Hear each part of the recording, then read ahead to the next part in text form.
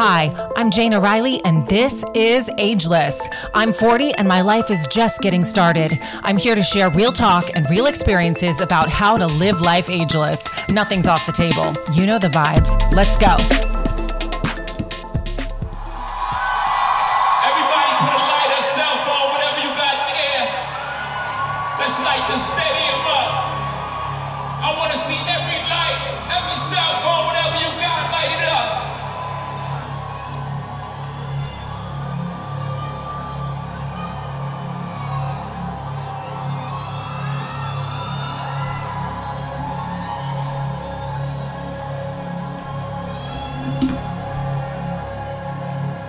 Let's dance in style, let's dance for a while. Heaven can wait, we're only watching the stars. Hoping for the best, but expecting the worst. Are you gonna drop the bomb tonight? I think we're about ready to drop the bomb, actually. Okay, so picture this. I'm sitting in my bed right now, and I have a really special guest today. One that gets to be in the bed with me on a regular basis. I think I've just given it away. Hopefully the only one. Paul Burke, welcome to the show. Thanks, Jana. Happy to finally get convinced to be here. I know, exactly. It's exactly right. So we're just going to start by turning the song down for one, which, by the way, is our favorite song. What song is this, Paul? Young forever. Which ageless. is Ageless, baby, Ageless. I thought it'd be fun to start by bringing in some of our morning rituals, which includes pulling cards. And I have a very special deck. It's the Angel Dream cards that we pull. And I think we should start by pulling you a card. Let's do it. Let's do it. Okay, I've already shuffled, so I'm going to make this easy on you.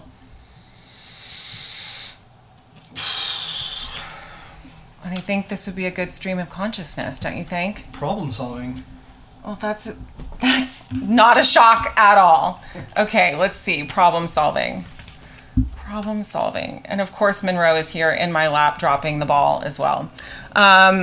Problem solving. Resolution. This card shows up today to announce the need to resolve a situation in your life. Come on the podcast. Come on the podcast. It also heralds that a resolution is coming. You know what needs to be done. A problem-solving dream allows you to probe a lingering question or issue. Focus upon these circumstances before you fall asleep. During dream time, you will receive the answer you seek. Stand firm in the face of this challenge. Persistence will benefit you. Call upon your angels and dream guide to help heal this situation. What comes to mind? Like, what is this problem you're having? It sounds like I need to take a nap to figure it out, so we might need to pause this. We're not pausing anything. This is just... There is really no plan here today. I wanted to introduce you to the beautiful man I've been talking about probably for the last 2 months on this podcast, Mystery Man. This is the Mystery Man, and we'll just start with that. You know, I do want to dive deeper into this problem-solving card thing. I think we just sidestepped that for no reason.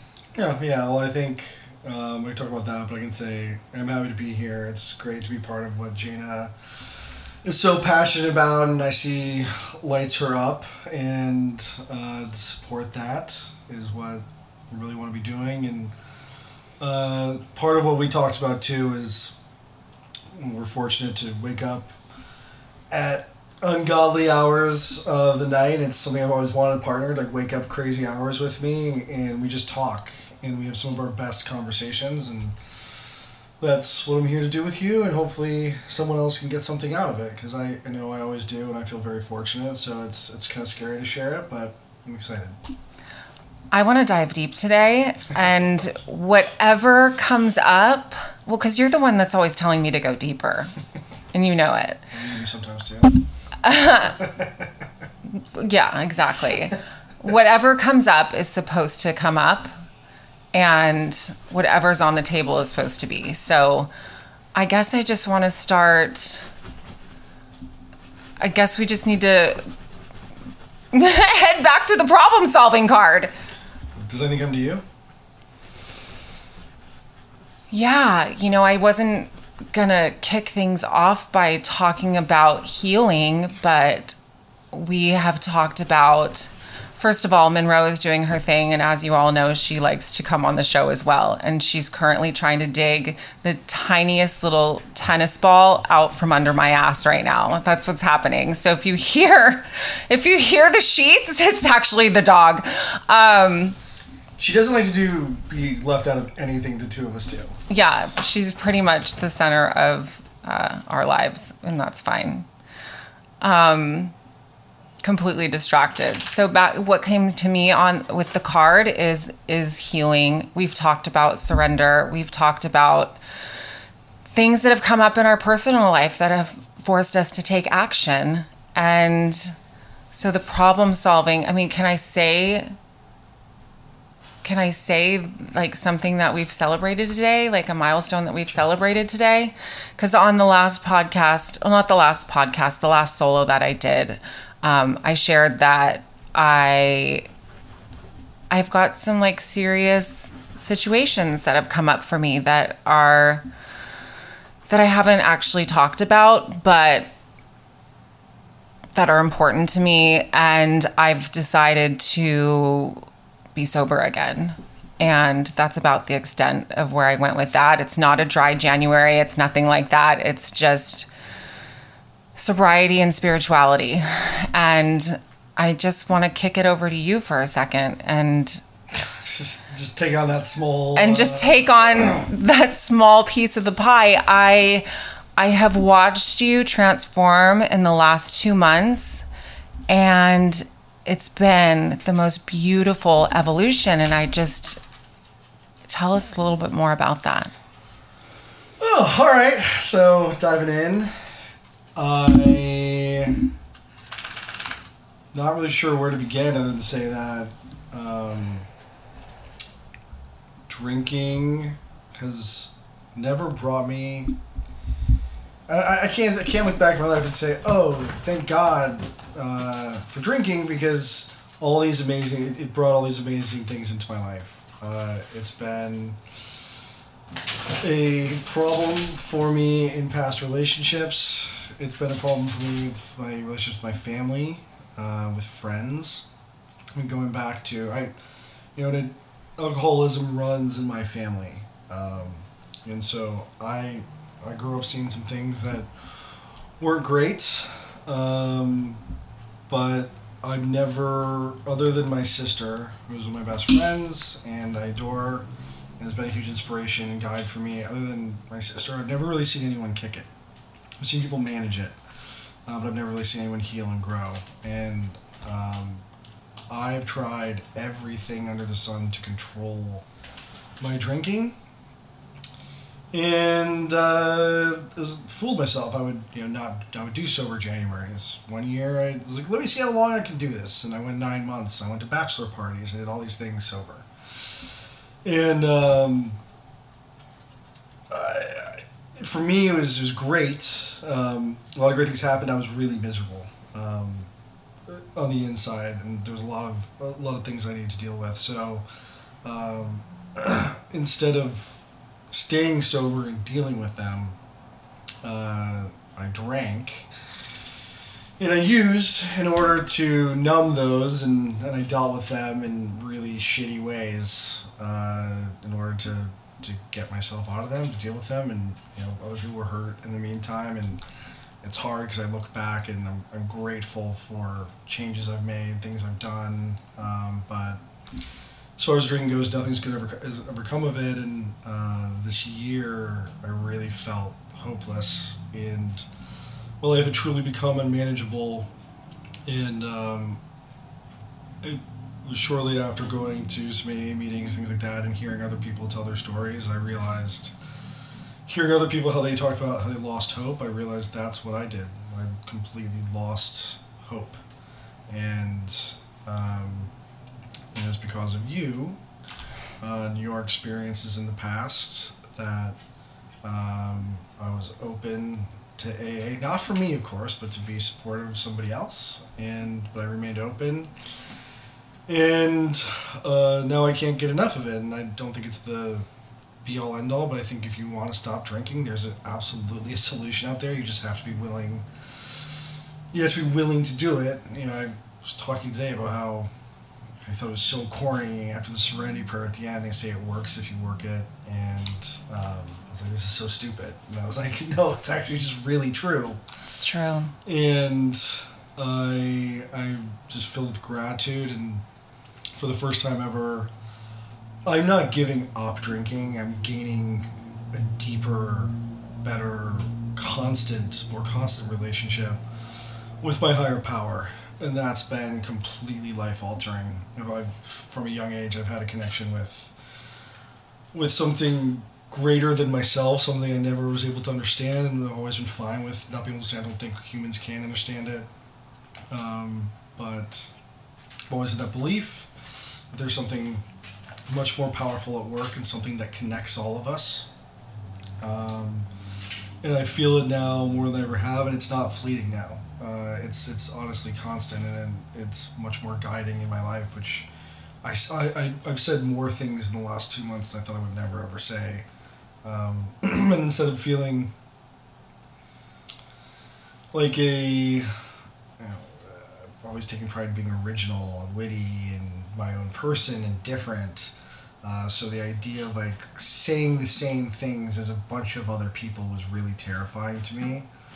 And but I've actually found myself more in this fellowship and in this group to be who I truly am, even autonomously, than I ever have before. So it was certainly solved some problems for me, and there's still problems that need to be solved, but I can go into that. But it solves so many problems, and it solves so many problems for us. And can I toss one more thing in? You may. I'm not sure it actually solved the problems. It allowed us to fix problems. It stopped creating problems. That's where you just nailed it on the head. Because when we met, we were not sober. We weren't sober. It's the only thing I hesitate saying. It never brought me anything good, because had you not stopped being sober, had I never committed to being sober before now,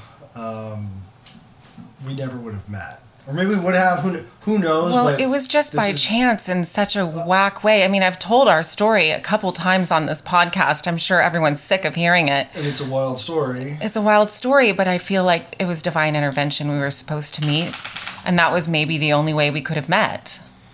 I agree. And so for that reason, I've said this a couple times, I'm grateful for my alcoholism. I'm grateful for the things I've been through. I feel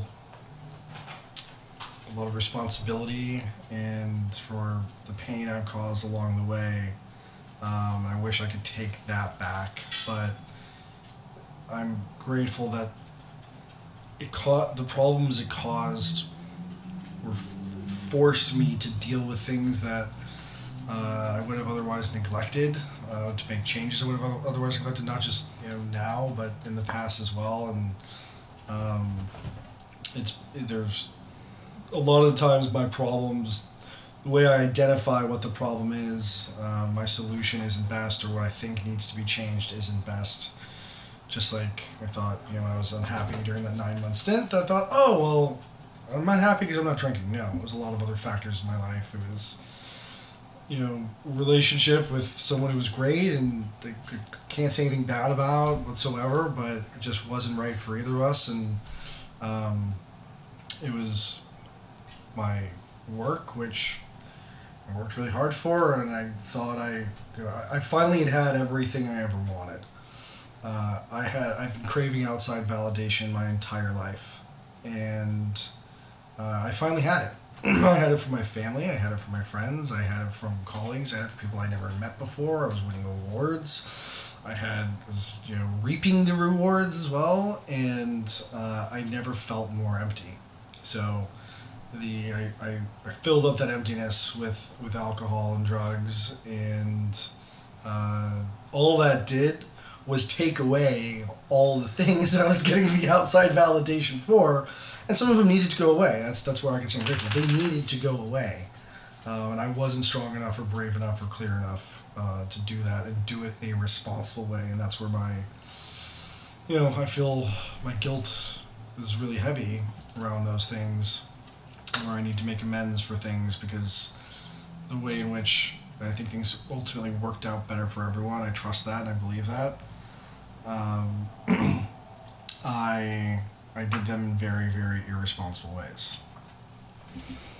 I think that is so eloquently put, and I know the rooms that we're in, we talk about God-sized holes, and like the story that you just told, that's the first thing that came to mind is you had the cash and prizes. You had all the things. You were sober, but there's that piece of spirituality that I think was missing. It was definitely missing. But yeah, I mean, I don't even know. I don't feel the need to go into like that part of my life or too deep into that.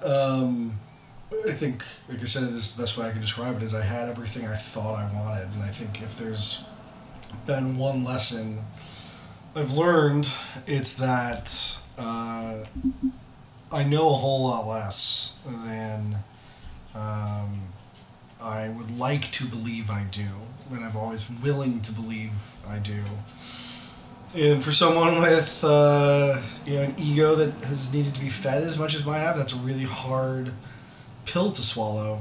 And but it was a necessary one, and I think that's where all this took. But it's the miracles that have happened on a daily basis are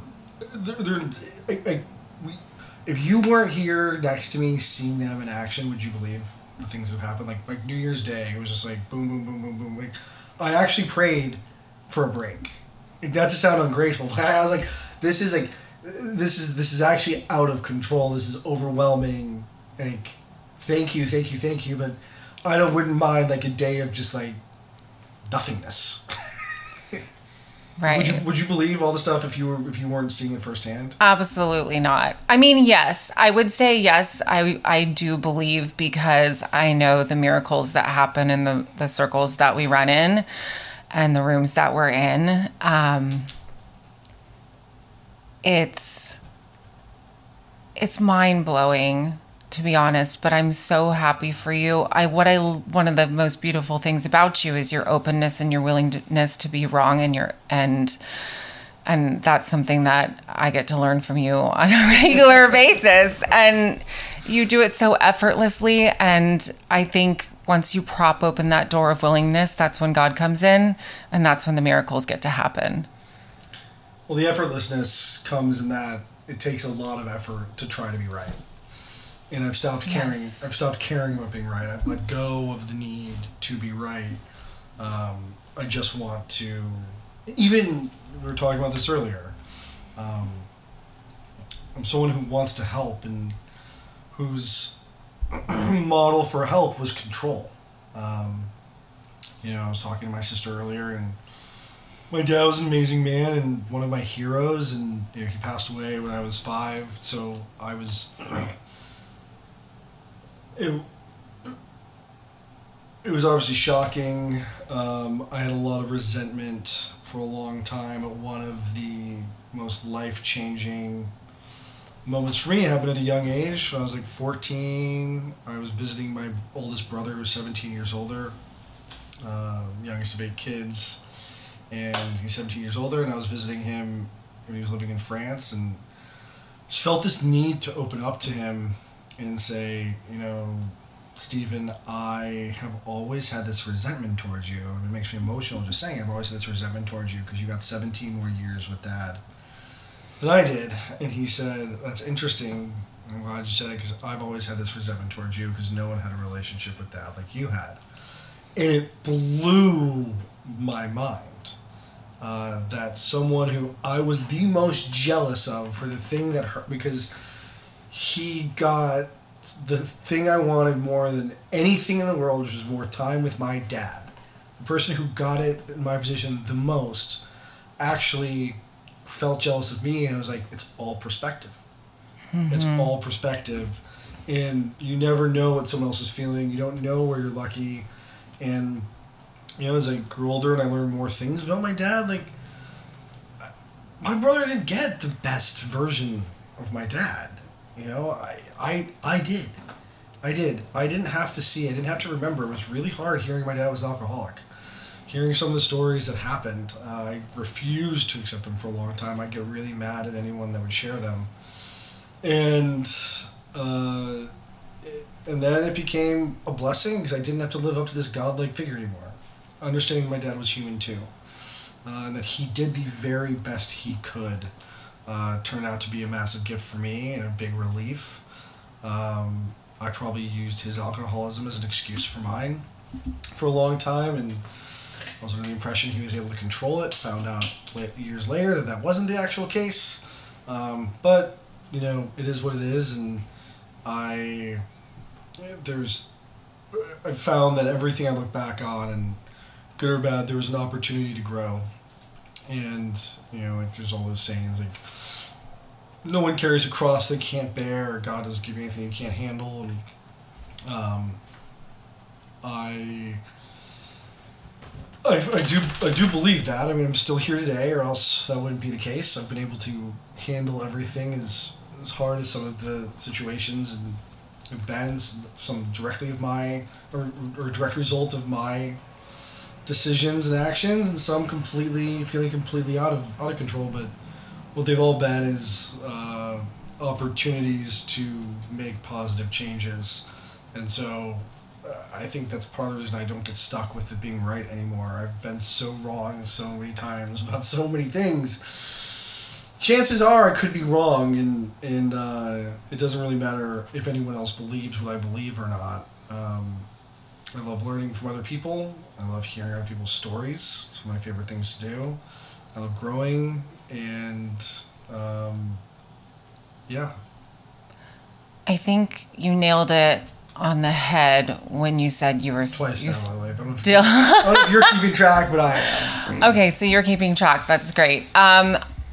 When you said you're supposed to be here, you're supposed to be here. You were supposed to go through what you went through.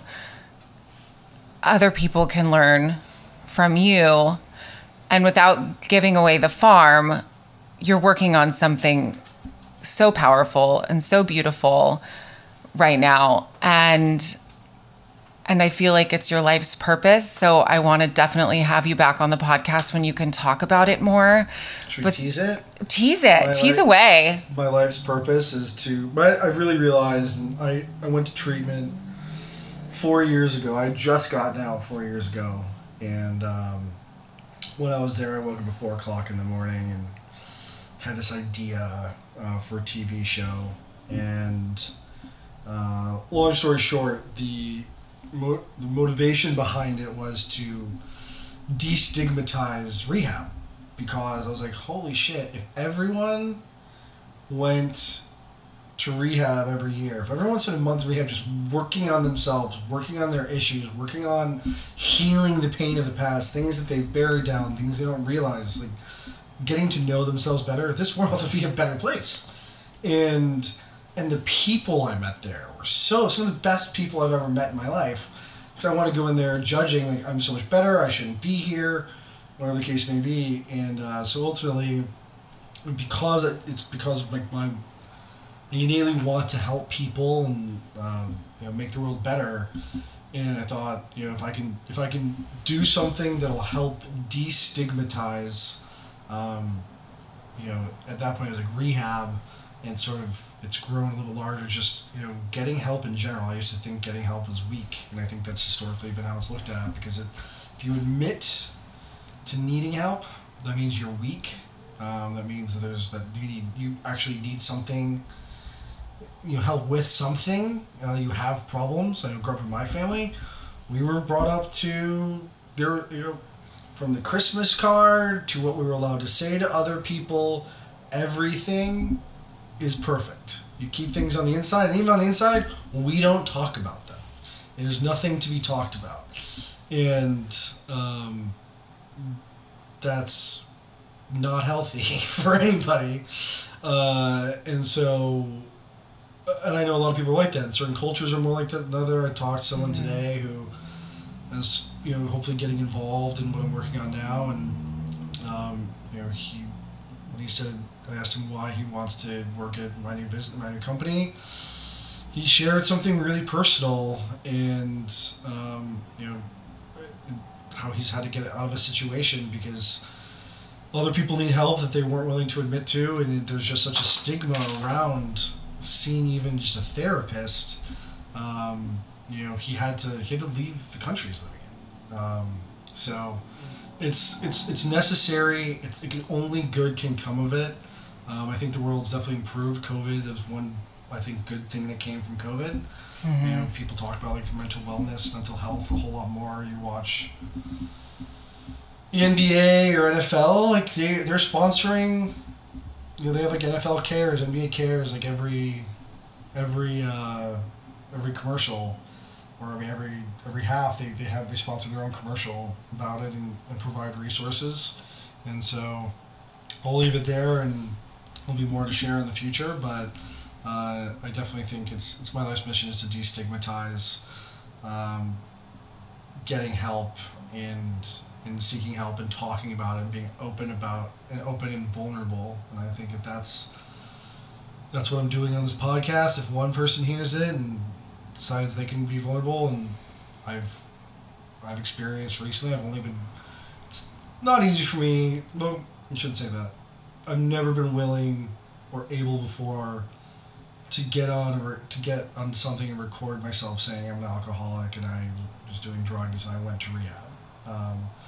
That's something I'd let in very few people, and it's not something I really wanted to talk about. I would talk about it with the right people, but not something I want out there for fear that it's going to hurt chances of my ambition.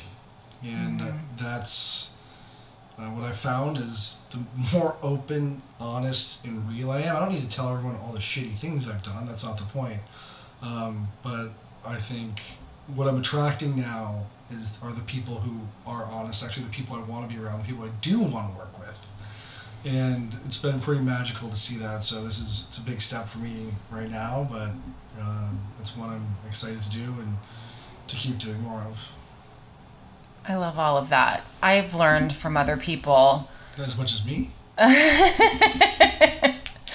I've learned from other people through their own vulnerability to be more transparent and be more vulnerable myself. I know I've shared this in the past, but on my fitness website, on my About page, I tell my story and how I got into fitness, but all of the things that I would not normally tell just man on the street, I've just put on a public space because it's my story. It's how I learned, it's how I healed, it's how I grew. And if I didn't have the backstory, then I wouldn't have what I have today, and that's for sure. Well, can we talk about why I fell in love with you then?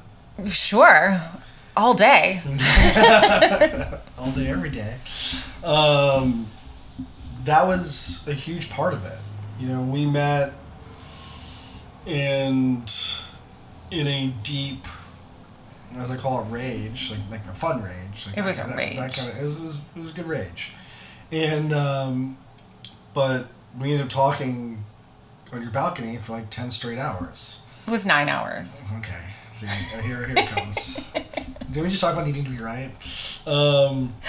And I was at that point, I was like, oh my God, this is perfect. I found this person with a spiritual side to them who likes to party. She can balance it out. And this is exactly what I've been looking for. This is what I've been manifesting. I was right that God put you in my life for a reason, and leaving here, well then you were asleep, and it was one of the last morning I was here. No, third day. Yeah. Day 3. Yeah, we met, and then it was 3 days later. Yeah. You extended your trip. I kept extending, and finally I had to go home, and Jana had sobered up enough to realize that what the hell is this guy doing here still. I flew to San Diego to get the rest of my stuff out of storage and move it to Chicago. Like, that's why I was coming. And that's why I was here. I didn't do any of that. And I did some of this, I did things I need to be responsible for, but it didn't feel right to move. And part of that was our conversations, and you saw me for who I am more than I almost feel like anybody ever has. And you said things to me that I felt, but maybe not everyone else has understood. And not enabling type things. Like, you said to me, I was taking a lot of pride in how long I'd been single and this and that. And you and I had no thought we'd be in a relationship. Like, we were just genuinely getting to know each other. And I joke with other people, like, and I hope it's not offensive. I was like, it's a one-night stand. It's like, it was supposed to be a one-night stand. It's gone on, like, several months, and I moved across the country for it. Yes. So, and you said to me, like, you said things to me like, that I knew deep inside, but I knew and I could feel, but I couldn't explain. And I needed other people to understand it, because, people had opinions about where I should be, what I should be doing, if I should be single, and they placed a lot of the reasons for some of the things I was going through on stuff like that. And, but in reality, like, I really wanted a partner. It's not that I couldn't do it alone or I wouldn't do it alone, but I want a partner. I'm someone I like to share things, and I was proud of myself, and it was a necessary thing. I don't think we could have met had I not been single for the long period of time I was, almost 2 years. Mm-hmm. And I didn't want to live in Chicago, but it was this least scary place for me, and I was back there for 3 months, and that was really good, but... I thought we were going to talk about how you fell in love with me. I was about to stop myself. I was like, here I go talking about myself again. God, I love being on a podcast. This is great. Isn't it great? So... Let's bring him back. But my point is, you saw me for who I really am and what I really need. And that was... And you honored it by saying it out loud. It wasn't like you're going to give any of it to me. There was nothing attached. Like, it was just, like, that was part of the beauty of it. It was raw, it was open, and it just was what it was. And then, like, we didn't owe each other anything. Nobody. Yeah, it was so genuine, and I just remember listening to you and looking at you, and I was like, you need a partner. Like, that's what I think you're truly longing for. Yeah, you said you want it. You said you really want a partner.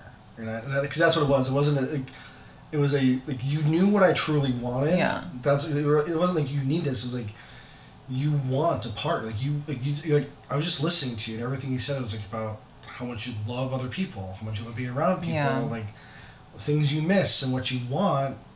But I would never say it out loud, because, like, I had, like, banished that from allowing myself to want it, and having someone else recognize it made it possible for me to recognize in myself again. And so, more importantly, it was the work you talked doing A Course in Miracles every morning. Mm-hmm. That one, just for my own personal reasons, I'll try to tramper down the talking about myself here. No, that's why you're here. We want to hear about you. But that book holds a special place in my heart, and was like one of those signs, and I was like, oh boy, who is this person? Like, this there's something here.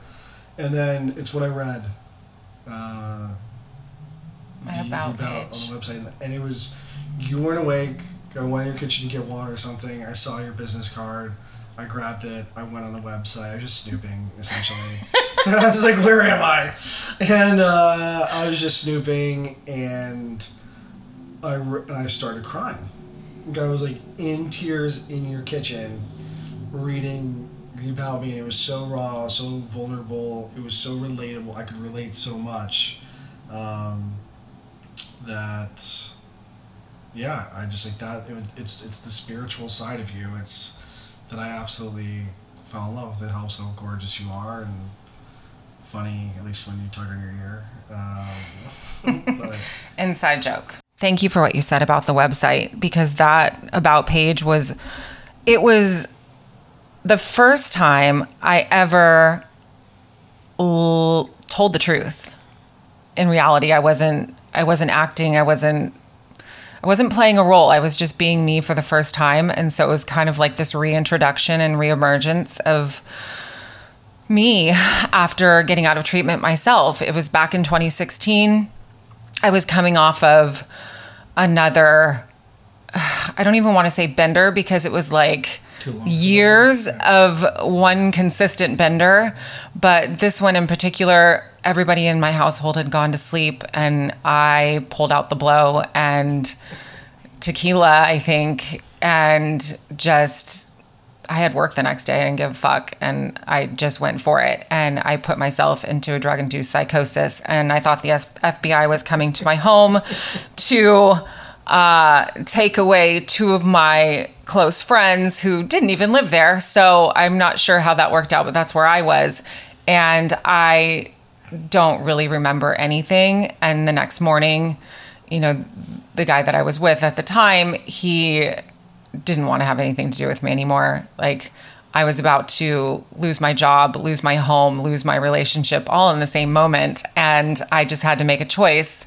You know, I think, is it time to go to rehab or is it time to take a nap? And I made the rehab choice. So I went to rehab, and I echo everything you said about everyone should get away for a month, like a 30-day stint, and just heal themselves. It was for the first time I felt safe. I felt safe to just be me. I felt safe to go deep. I didn't have the threat of the ex.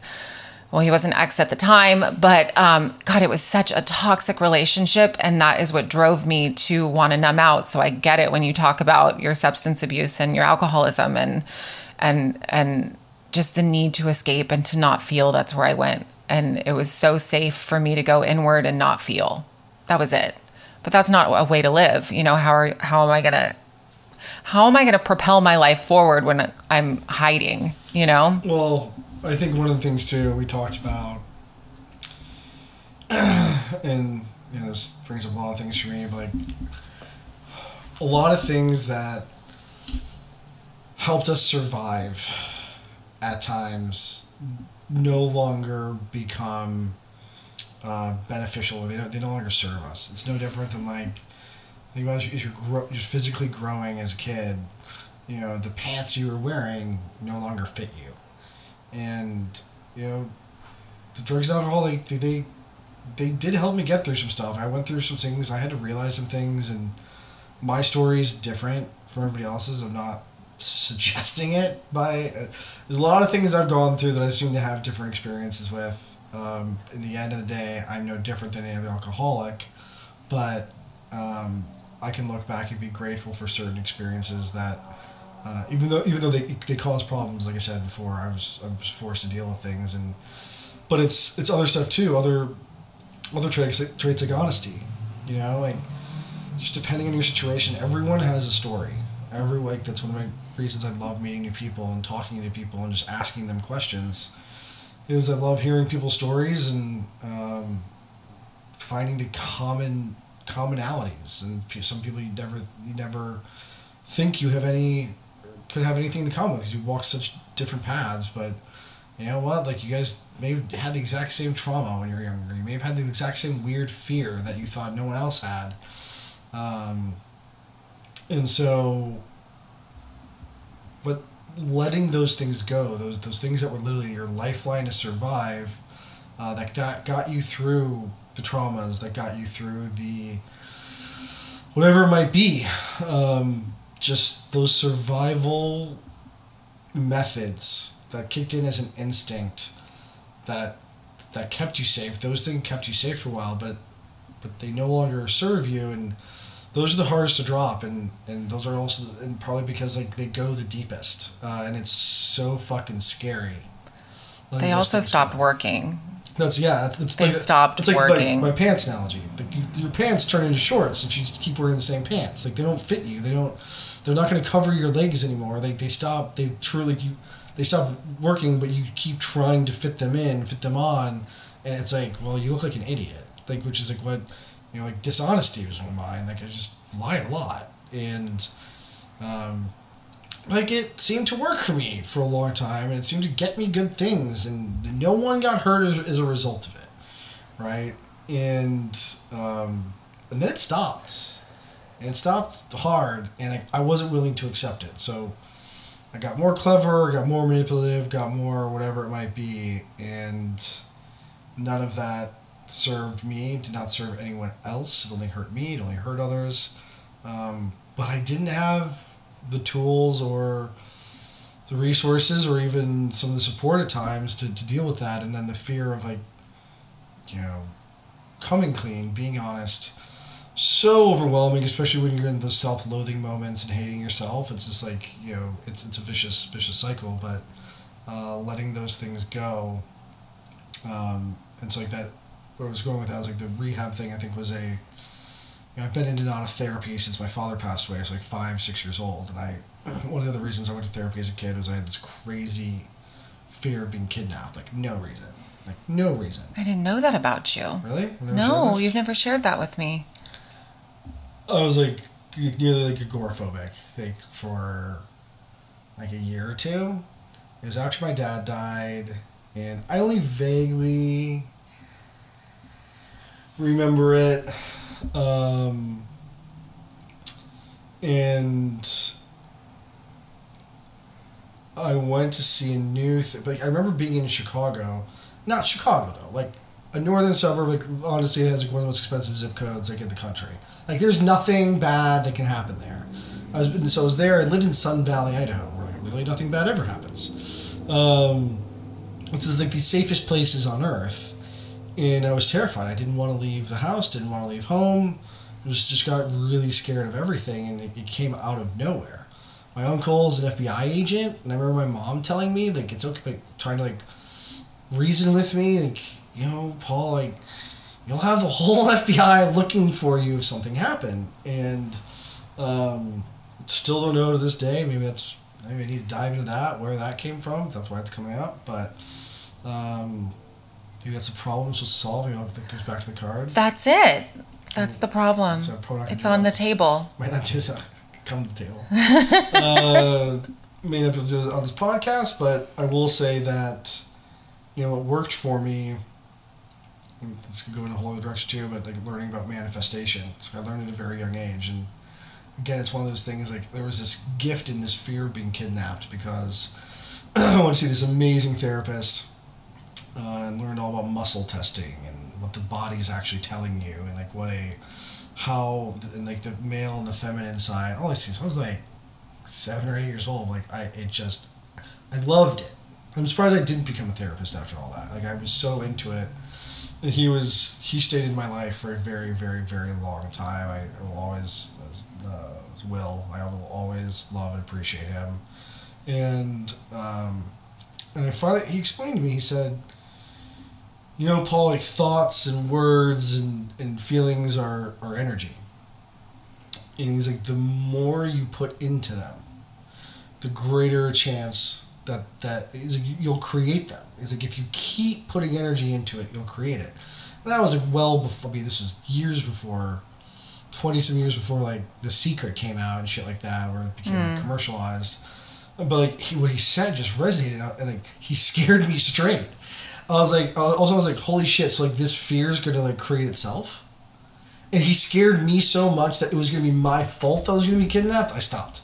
It honestly, it cured me. Like I'm bastardizing the story a bit, but I do remember. I can still remember that moment that he told me that when I was like 6 or 7 years old, and and I was like, oh wow, and it was my first introduction to manifesting and things like that, and healing. Sounds like your first introduction to healing. Yeah, I'm not sure what it was healed or not. I think that's part of what I was saying too. Is like there's still stuff. When I was in rehab, I did heal a lot. I'd uncovered, like, again, I'd been in therapy most of my life, so like. But a lot of therapy isn't necessarily the healing of things. It's the dealing with things. It depends on the therapist, and there's a lot of different people out there, a lot of different types. There's someone for everyone. I don't think even that. I think there's someone for where you are in your journey. I think there's, look at what we do every morning now. Between every aspect of my morning is part of like my quote unquote therapy.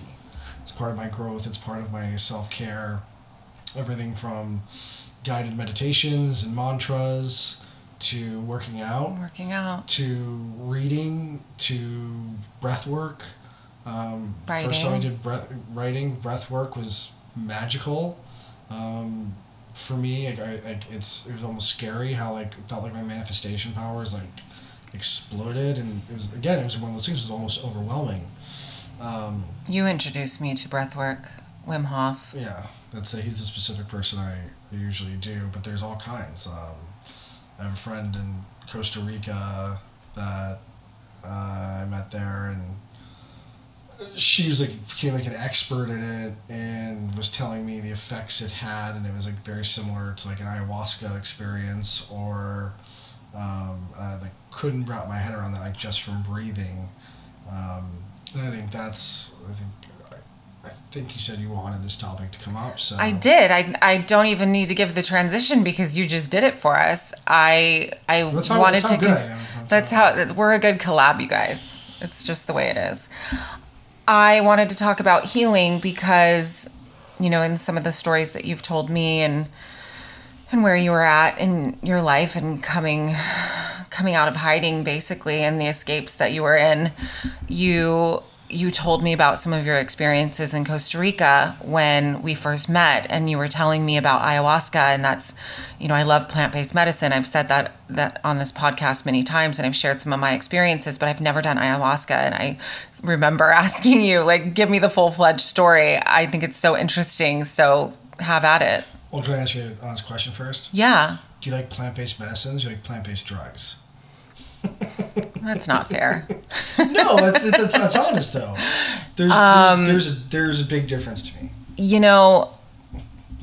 Because I just laid it all out on the table, I found there's the tables have turned. The tables have turned. I have an affinity for mushrooms. I have a deep-rooted respect for them. However, I found myself having psychedelic highs more often than I wanted to. I was chasing it. And the intention behind it probably. And the intent. Yeah, it was more. To escape. Yeah, it became a little bit more of an escape for me than a spiritual experience. And I've had some amazing spiritual experiences on substances. Especially, the most sacred one for me was mushrooms, but then I started microdosing, and then the microdose I was just chasing the microdose, and then that turned into full-fledged psychedelic experiences on a Wednesday. So I had to put everything down, and so I guess that's where I was going with what I was telling you, but we'll get back to you again. But that's back to me. No, but that's where I was going with this is the whole time ever not want to talk about herself. About website page, about just being honest and transparent and vulnerable and being real. And you never know who is going to come across your transparency. You could help people just by being honest and sharing your experience And so when I found you in my kitchen crying, I just felt like, okay, we have this bond, we have this connection, we have these similarities. That sounds so pathetic, by the way. Pathetic? It wasn't pathetic. I thought it was beautiful. I know. I thought it was beautiful. One of the things I appreciate about you. Yeah, I really did. And I was moved that you were moved, and that was that. But I will get back there. But when it comes to substances, I went most of the time that I've lived in San Diego, since I moved to San Diego in 2019, so it's 2023 now. So I would say 3 of those years I was sober, and I spent most of the year not sober. And I learned a lot, but you and I would not have met if I was sober. Right. Period. So there's that. But I was really, really, really in a place where I needed to hear about ayahuasca because I was ready for the next phase of a spiritual experience. So I really want you to tell us about it. and your experience with it. Sure. So I'll lay a little bit of the ground with a backstory first. Should I share that? You can give the backstory to the backstory to the backstory if you want. I had my sister, who I already talked about, who's super, super special to me. I mean, she's been like one of my best friends, and she's 10 years older, but I looked up to her at different times, different ways, and we found ourselves on these, even though we live completely different lives, these parallel spiritual and personal growth trajectories. She got sober, it's like 6 or 7 years ago now. Like, she just had her like, Christmas is like her anniversary. So congrats, KK. And, you know, she'd been encouraging me. She's the one who encouraged me to go to rehab. But, you know, even coming out of that, I was honest about my use, at least from my perception of honesty at the time, at least, and my recollection of it, qualify it. And it was around the time she was, you know, I was being encouraged to be single. I had a big problem being alone. Got into a relationship, and I actually stayed sober pretty fair amount of that relationship. Not for good reasons. The person I was with was very controlling, but at least that was some good that came out of it. But things really hit a rock bottom for me. I attempted suicide. It was nearly successful. I had to be resuscitated, and it wasn't planned. It was very spur of the moment. This is another thing I'll say I would not suggest for anyone. I felt very reborn afterwards. It was weird. I felt really good when I was released from the hospital 3 days later. I mean, I felt shame, felt confused. I felt a lot of things. I had to do my final board meeting for my company in the hospital and try to make that work, and was trying to get a hold of my phone, and that part of it was a nightmare. But that wasn't even my wake up call or any sort of rock bottom. I actually did come out of that feeling really good, and actually like it released a lot, and it was a lot of blood, and but there's a deeper release there. And when that relationship ended, it was really traumatic for me. Really, really, really traumatic. And it was a mess. At one point I felt pretty paralyzed, and I just needed some help. And my sister had gone. She had been talking. This is a crazy story. Just sort of shows our connection and our. I used to record 60 Minutes every Sunday on my DVR. I wouldn't watch it. Most time I wouldn't watch it, but it made me feel smarter having that mixed into like all the Bravo shows, all the Real Housewives, Below Decks, and so I was like, if someone goes through here, like, oh, well, at least he watches 60 Minutes. No, that was just there for show. And one day I just sort of was like, didn't feel like watching anything else I had on there. I was like, oh, I'll watch the 60 Minutes. It was all about psilocybin, and it was mind blowing. And my sister and I were talking almost every day at that point, and I was like, oh my god, I watched this, and maybe we didn't even talk about it then, but a couple months later, it was like the second time I watched it in months, they did a follow-up on it. And one of the things was like this guy he was drinking like a couple liters of vodka a day. He had psilocybin, went as part of this study, and been sober for like a couple of years at that point or something. And I was like, oh my god, that's my answer. There's my silver bullet. Because I did want to stop drinking. Or I wanted to be able to control my drinking. And I wanted the alcoholism to be cured, I guess I should say. And I was like, oh my gosh, this is so cool, but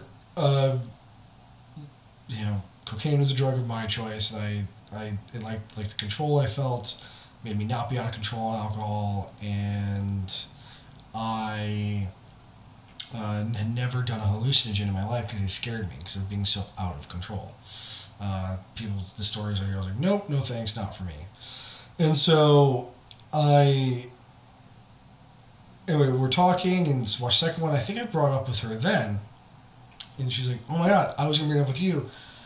I never watched 60. She said that she's basically had the same story. She never watched 60 Minutes, and like both times, just by chance, it came on for her. So she studied psilocybin. She's a little researcher. She studied psilocybin, and next thing you know, 9 months later, she's like, I'm doing it. I'm going to Costa Rica, and I'm going to an ayahuasca retreat. I was like, what the hell is ayahuasca? I couldn't remember the name. What the hell? I was like, oh, is this like psilocybin? She's like, yeah. I was like, so. I was joking around the time she went. She's like, I was like, okay, so you're going to the jungle to trip balls for like a week. Is that like what I'm hearing? And you know, we'd laugh about it, but that was my impression of it. And I was just like, whatever. But I was curious, and she already been sober for a while, and it never dawned on me that like that could consider being like messing with her sobriety just because of like where she was. I felt like I trusted her judgment so imperatively. I still do. And it's like, okay, like that part of the conversation, I don't believe ever came up. And I mean, it was really looked at as like medicine, right? And but like spiritual medicine. And this change I saw in her blew me away, and I was like, I want what she has. And I want that. It was the next phase of the spirituality, and she went deep. And anyway, I had all this trauma happen, and she ended up being like, look, drive out. She lived in Colorado. She's like, drive out here. So I did, and I got there, and she's like, you're going to Costa Rica in 4 days. And I kind of started crying, because I was like, I felt so scared. I'd been really proud of how I've been living my life in the relationship. I'd like just really worked to always come from a place of love, not fear. I thought I could like love someone better and fix their issues, but like it was almost like the better I was, the more scared and insecure they became. It was a bad situation, and like I said, very traumatic. And I didn't really have a choice. And she's like, well, you can't really stay here much longer than these days, whatever shit going on. And I was like, well, why did I just drive 2 days out here? You know, I feel bad for myself. I was like, whatever, I'm sort of an up for anything person. And I was like, all right, fuck up and do it. So I went and didn't read anything about it. I went with a completely open mind, and they talked about, you know, it was an amazing place. It was in the middle of the jungle in Costa Rica, and the place is magical, and the main lady, who's one of the two founders of it, is just an angel. One of this like small lady, very like, you know, but like God powerful. I mean, just unbelievably powerful. And I remember my sister laughing like, the night before I was leaving. She was like bent over in her kitchen laughing. And I was like, what is so funny? Because like, no one had said anything. She just went from like doing the dishes to bent over and laughter. She's like, I'm just picturing you like a few days from now sitting around a fire, like chanting, singing these songs, like wearing all white. And she's like, it's so not you. And she's like, it's not fancy. And I had a reputation for only liking fancy things. And I was like, I'm cool with that stuff. And this was a very like humble jungle retreat, and like all in for like 12 days, like $1,200, and for food, ceremonies, shelter. You know, I did insist on having my own cabin. I'm not surprised by that. Yeah, and so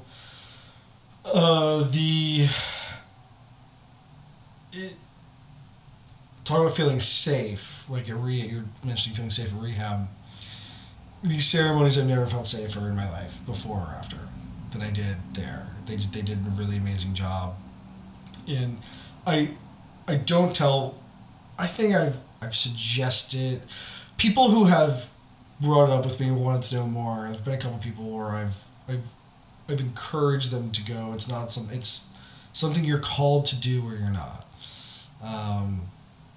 But sometimes that calling is in the form of you stumbling upon this podcast and hearing the story, so whatever that is. But it's your choice, and the only thing I was just is going open. I try not to share too much about it, because I think going with preconceived notions, if I had done that, I don't think would have had the effect I had, because the biggest thing they teach you, or they don't not teach you, but they tell you to do, is surrender. That's a very scary word for me. Someone who likes control and who's been scared of things being out of his control since his father passed away. Things can be taken from you, and your life can be altered, and it's surrendering is the opposite. Even as a man, it's like, no, you never surrender. And as American, we don't do, it's just not taught to do that. But in reality, it's one of the most powerful and strongest things you can do, because it shows your strength of faith. And to their credit, they've made me feel strong enough there to surrender. And so, it's funny, during the first ceremony, I came out of it, and the next day I was like, why do people need to do this more than once? I solved all of the world's most existential questions. I could, what do you want to know? You want to know how the world began, what's going to happen when the world ends? I figured it all out, and it wasn't like trips. I was lucid the whole time. It was nothing I could explain or have ever experienced before, or anything other than these ceremonies. And their response was, you go deeper. So that's where that comes from. And so and I realized I had to surrender to the idea of going deeper. That first round was so, I actually never connected this until we're talking right now. That first round was so, I didn't touch on anything too deep, and they say you go deeper every time. And there were people there dealing with, who were like, oh, I've done this all these times, I'm here to heal ancestral traumas. And I was like, Jesus, I haven't had shit in my own life. I can't think about my ancestors, but I can now. And so the things I tell people about it are, the most common things were that people expressed, and I'm one of them, the most common thing I heard people express after the ceremonies, maybe not the first one, for me it was the third one, that they felt self-love for the first time in their life. True self-love. And I can't think of a better thing to feel, a better gift, a better experience. They say in the AA rooms, we'll love you till you can love yourself. I used to balk at stuff like that because I was very confident. Whether it was a false confidence, whether it was a mask, I confused self-love with a sense of accomplishment, with pride, with... I felt self-love... I confused self-love with racking things up that other people said I did well at, a lot of times. But even times I did feel a deep sense of pride. And there were a lot of simple times, sometimes I was punished and I had to do manual labor and things like that. I felt or just that I got through something hard. That feeling of proud, it's really difficult to explain the difference of truly. It's sort of like how you feel about a dog, that love you have for a dog, that unconditional love. You understand it makes mistakes forever. Just that deep love with no expectations. That's what it was, and I never felt it before, and that's the most common thing I've heard people say. And the other thing that's common that I don't mind sharing is, felt like 25 years of therapy in one night. So all those therapists I saw, God bless them. Could have done a lot more, but also I needed to do those things before I could do this. That's just me. I can't speak for anybody else. Everyone has their own path, their own journey. It took a lot of me being exposed to other things, learning about other things, in order to other healing modalities for me to be open to the next one. And I think that's part of the reason I don't, I can tie it back a little bit, but part of the reason I don't focus as much on being right, because it's not even that I've been wrong, it's I've been so focused on what I think, I can't hear what I need to. I can't hear something else. So it's taken me a lot longer to get to a place I always wanted to be at. And I said it last year. I'm sure I'll say it again. I'm sure I'll look back this year and be like, God, I didn't know shit. And that's the biggest lesson. So God gave you 2 ears, one mouth. Use them accordingly, because I've been saying way too much lately. I've heard that a lot. What I'm picking up from this more than anything is your the community aspect, because when you talk about Costa Rica, when you talk about your experience with ayahuasca, when you talk about the people that affected you, it's all about self-love and community. And I think that is why we are thriving right now, because we're in a 12-step program that's all about community, and it's all about what you give, you will receive. And I'd say those two, I think those are two parts of it, and the spiritual aspect of it. Well, absolutely. I think that's a given. I mean, that the deepest connection I've ever felt to my higher power, which I generally refer to as source, but it wasn't until recently I was able to let go of my issues around the word God. I love talking about that. You want me to talk about it? Yeah. My issues with the word God?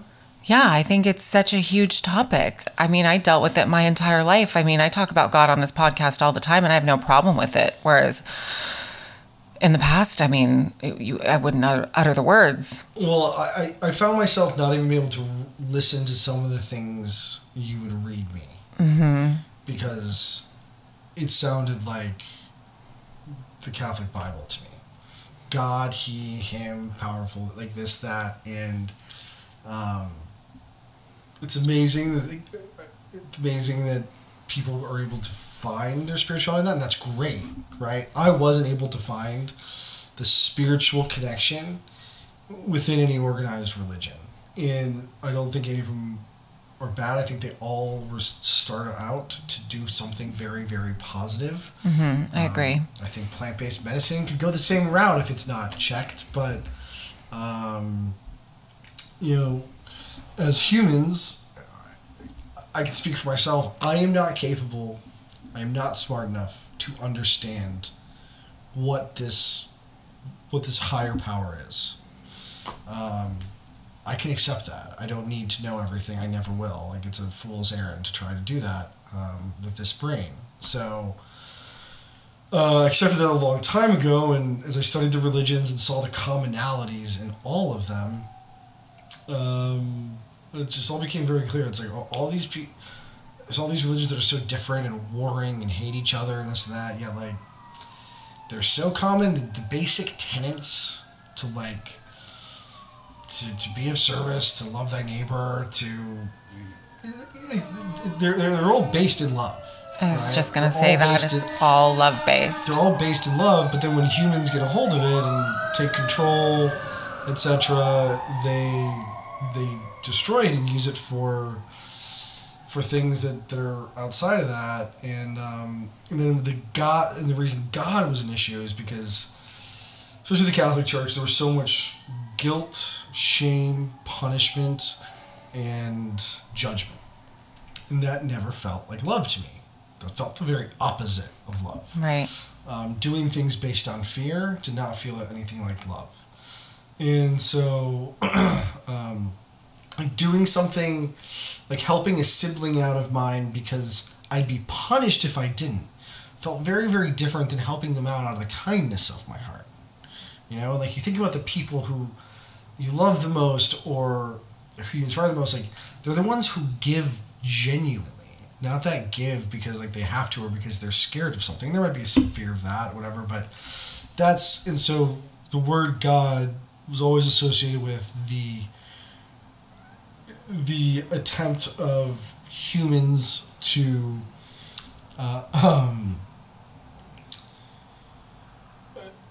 humanize something that they can't understand and something that's not human. Humans are a part of this larger thing, as is Pachamama, as our animal. Like, it's life, it's all part of it.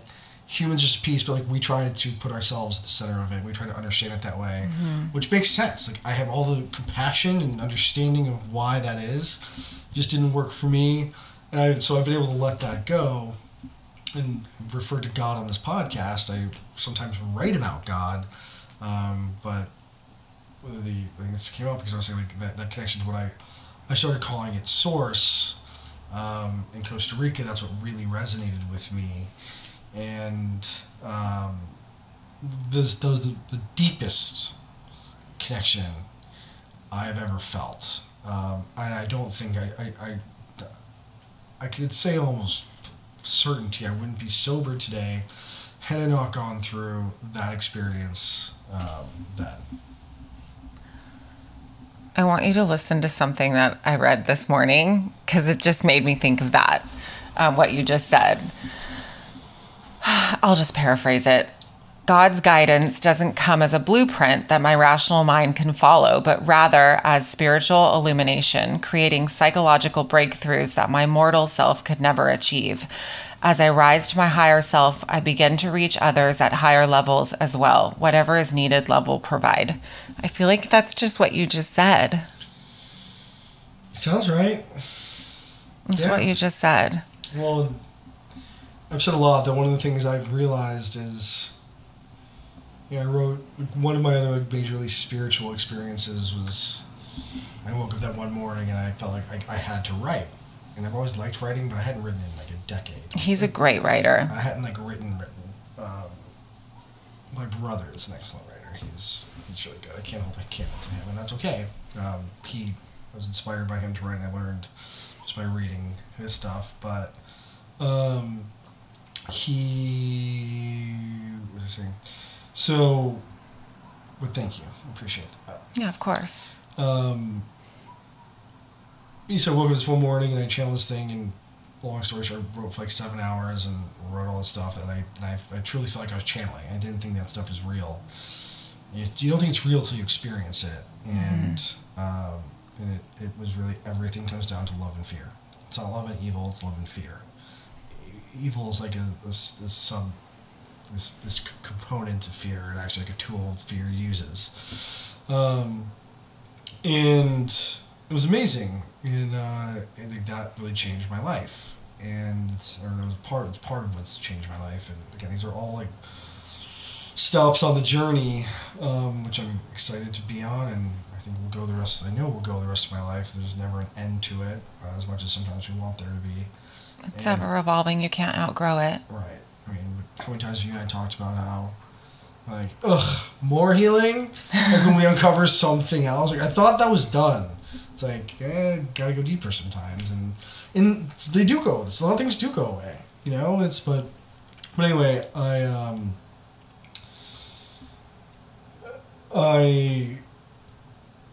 I've realized as I look back at my life how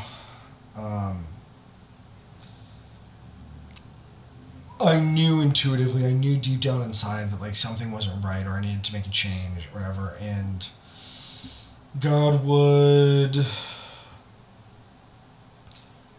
give me these gentle, like that intuition, that knowing, right? That feeling, that gut feeling that something's off, something feels a little strange. I need to make a change, I need to do X, Y, or Z, and it was fear.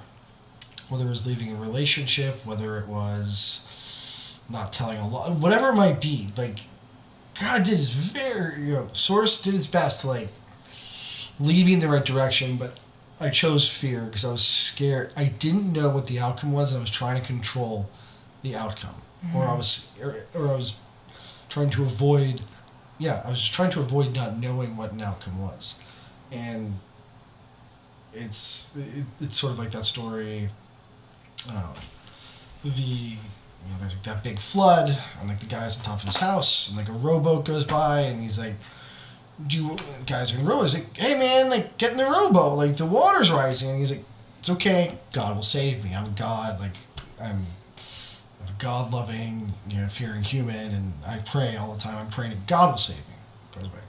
Like something else comes by, anyway, happens like 2 or 3 times, anyway, guy dies.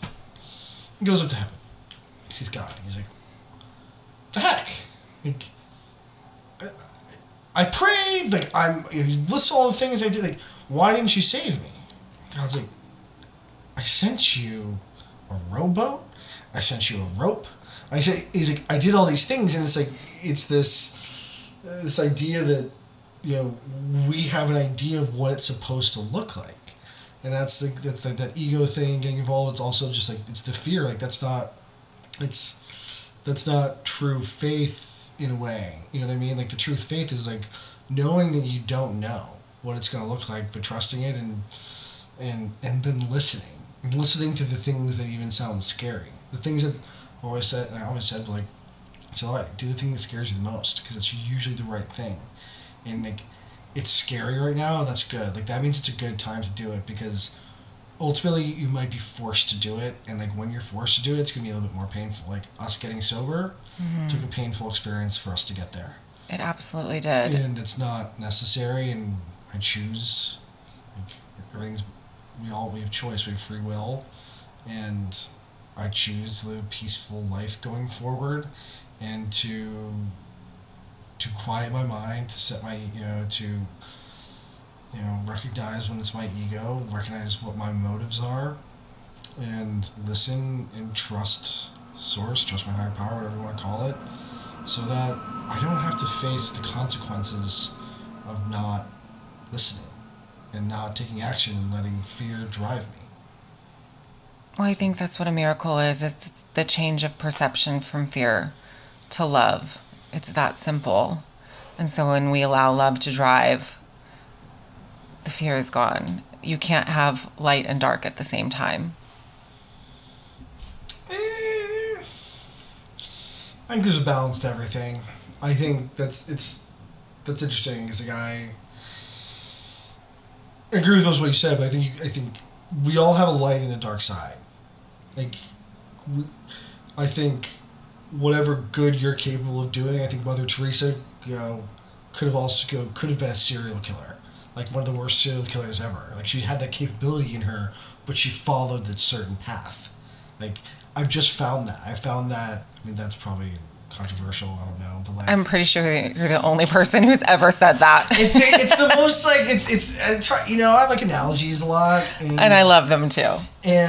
But it's my point is, whatever good someone's capable of, if the people you think that are like the most, who've done the most good, at least in my mind, how I think about it, they're capable of the most bad, because I've seen it. Mm-hmm. I've seen it. I've even seen a lot of people who do a lot of good, and you may not see their bad side, and things come out, and it's like, whoa. Wrapping my head around, there's a childhood sort of hero and well-known person who's a family friend as well, and I only ever experienced him as a fucking incredible man who was loving and who did really good things for some of my siblings, and who's been accused, and it's pretty clear has done some really, really terrible things. And it was just a total mindfuck, because I was like, how is it possible that this person's capable of this? And it's like, how could he be this amazing and this, for lack of a better term, like, evil? Like, how do those two things exist? And it's not a justification, but I can actually see how some of the bad stuff came about. I think it was stuff that wasn't healed from his past. Like, he was capable of being both, and like, it can scare people that there can be two people inside, but some of the other people I'm closest to have issues admitting to their dark side. And I think that the more you try to, for me, the more I've tried to pretend it's not there, the more it finds its way out. It's like the greatest, another saying, like, the greatest trick the devil ever played was making you believe he doesn't exist. One of the things I saw over and over again didn't make any sense to me, but it's not left me, and or I haven't been able to forget it, and it's led me well, was I saw yin yang during my first ayahuasca experience. I drew, after the ceremony, when I got back to my cabin, I drew it like over and over and over and over again, and I just kept thinking about it, and the number 4 kept coming to me. It was 4. It was balance, and like, I was just, and like, my life's been one extreme or the other, and I was just like smacked over the head with balance. To the point, like, by the 3rd ceremony, I was like, enough. I get it. And I got a little bit more. It's like, no, you don't get it. Like, this is what you need. You need balance. And it's one of those things where it's like, you're getting this in the most loving possible way. You don't want any more lessons about this to learn the hard way. And now you're with a Libra who's all about balancing the scales. Right. So, God does for you. all about Jada. So, No, it's not. so anyway, I think I've seen people that I know very, very well who still struggle with acknowledging the dark side, seeing it and accepting it. Accepting that it's there and realizing it's a piece of them, and it's not bad. It's just I don't think dark is bad.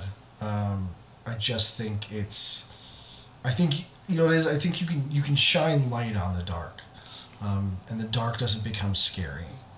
That's what I was referring to about bringing the light into darkness. I mean, That's what I meant. But I loved what you said, too. I love what you said. I loved all of what you've shared today. And I think that I'm just so proud of you because I think this is a public platform and you've just gone so deep and you've been really raw and you're helping people. Well, that's what you said you do on this podcast, so I'm here to support you and love you, and I'm grateful for the opportunity to be here, and it's a big step for me, and I feel like this is part of my healing journey as well, so there's the selfish aspect of it. Do we ever figure out the problem? Maybe that's the next podcast. Yeah, we'll save that for the next podcast. This is what Jane and I do, by the way. We will start on something, and then 3 hours later we'll be like, how did this conversation start? And it's my favorite thing. We do our mornings and our middle of the night conversations and kitchen dance parties and you eating cookies in the middle of the night. Mostly peanut butter. On cookies. Don't throw me under the bus. There's There's like one cookie left in our cupboard and I have not touched it. Right. But when she does, there'll be peanut butter and ice cream on top of it. So, yeah. I love that. Yeah. I love it. If that's your dark side, let it be.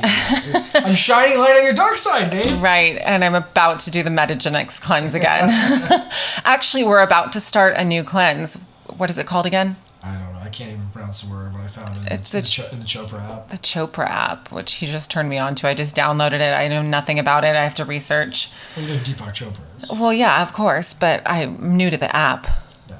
But I'm excited about this cleanse. That's what we can talk about. Oh, I know what we need to tell everybody. On the last solo that I did, when I talked about what we were going to do for Christmas, I said that we were going to the movie Babylon and that I would give our thoughts on it. But I didn't know you were going to be a guest on the podcast, so we can do it together. So let's tell everybody what we thought of Babylon. I loved Babylon. Definitely the first rage scene. That was wicked. The first while of the movie definitely triggered me. Reminded me of my whole life. It wasn't quite that debaucherous, but pretty close. And triggered me a little bit, but it was awesome. I thought it was unbelievably well done. Don't think anyone other than Brad Pitt could have played that part. Oh, he was phenomenal. He reminded me of Leonardo DiCaprio when he was in The Great Gatsby, and that was the last real movie that I've really loved. I think it's almost time to end the show because I can't get words out. No, I thought Babylon was really good and I recommend everybody see it, but I didn't know that it was over 3 hours long. How many times did we pee? I peed a lot of times. We treated ourselves as the holidays. Treated ourselves that mega soda. Oh my god! I'm still a little grumpy about the half caramel corn, half buttered popcorn. That really ruined things for me. Yeah, he wanted butter popcorn, but caramel was available, and I wanted both. And so that's a good boyfriend. I obviously agree. He compromised on that one for me. Always. Yeah. And there's that. But Babylon was amazing. I would definitely see it. It was. I will say, even though it was long, it did not feel long at all. No, it didn't. It kept me engaged the entire time. And I just thought the set was cool. It was so cool to go back in time and realize what it was really like to direct and shoot a movie. Right. It was wild. It was a really cool movie. There's one point I was like, wow, I can tell this is long, but it doesn't feel long, if that makes sense. Yeah, it makes all the sense. Well, hopefully we wrapped it up on a lighter note. I know, right? There was one more thing, but I've already lost it. So I think we're just going to sign off. Thank you for tuning in. And thank you for, if you're any chance anybody's still listening to my crazy story, and love all you guys that support Jana. Thank you. One more thing. If you want to follow Paul on Instagram, what's your handle? I don't have one. Okay, so you can't find Paul. You just got to listen to this podcast. He'll be on again. Yeah. Thank you for tuning in. Thank you for joining me for another episode of Ageless. Don't forget to rate and subscribe. Tune in next week for a new episode.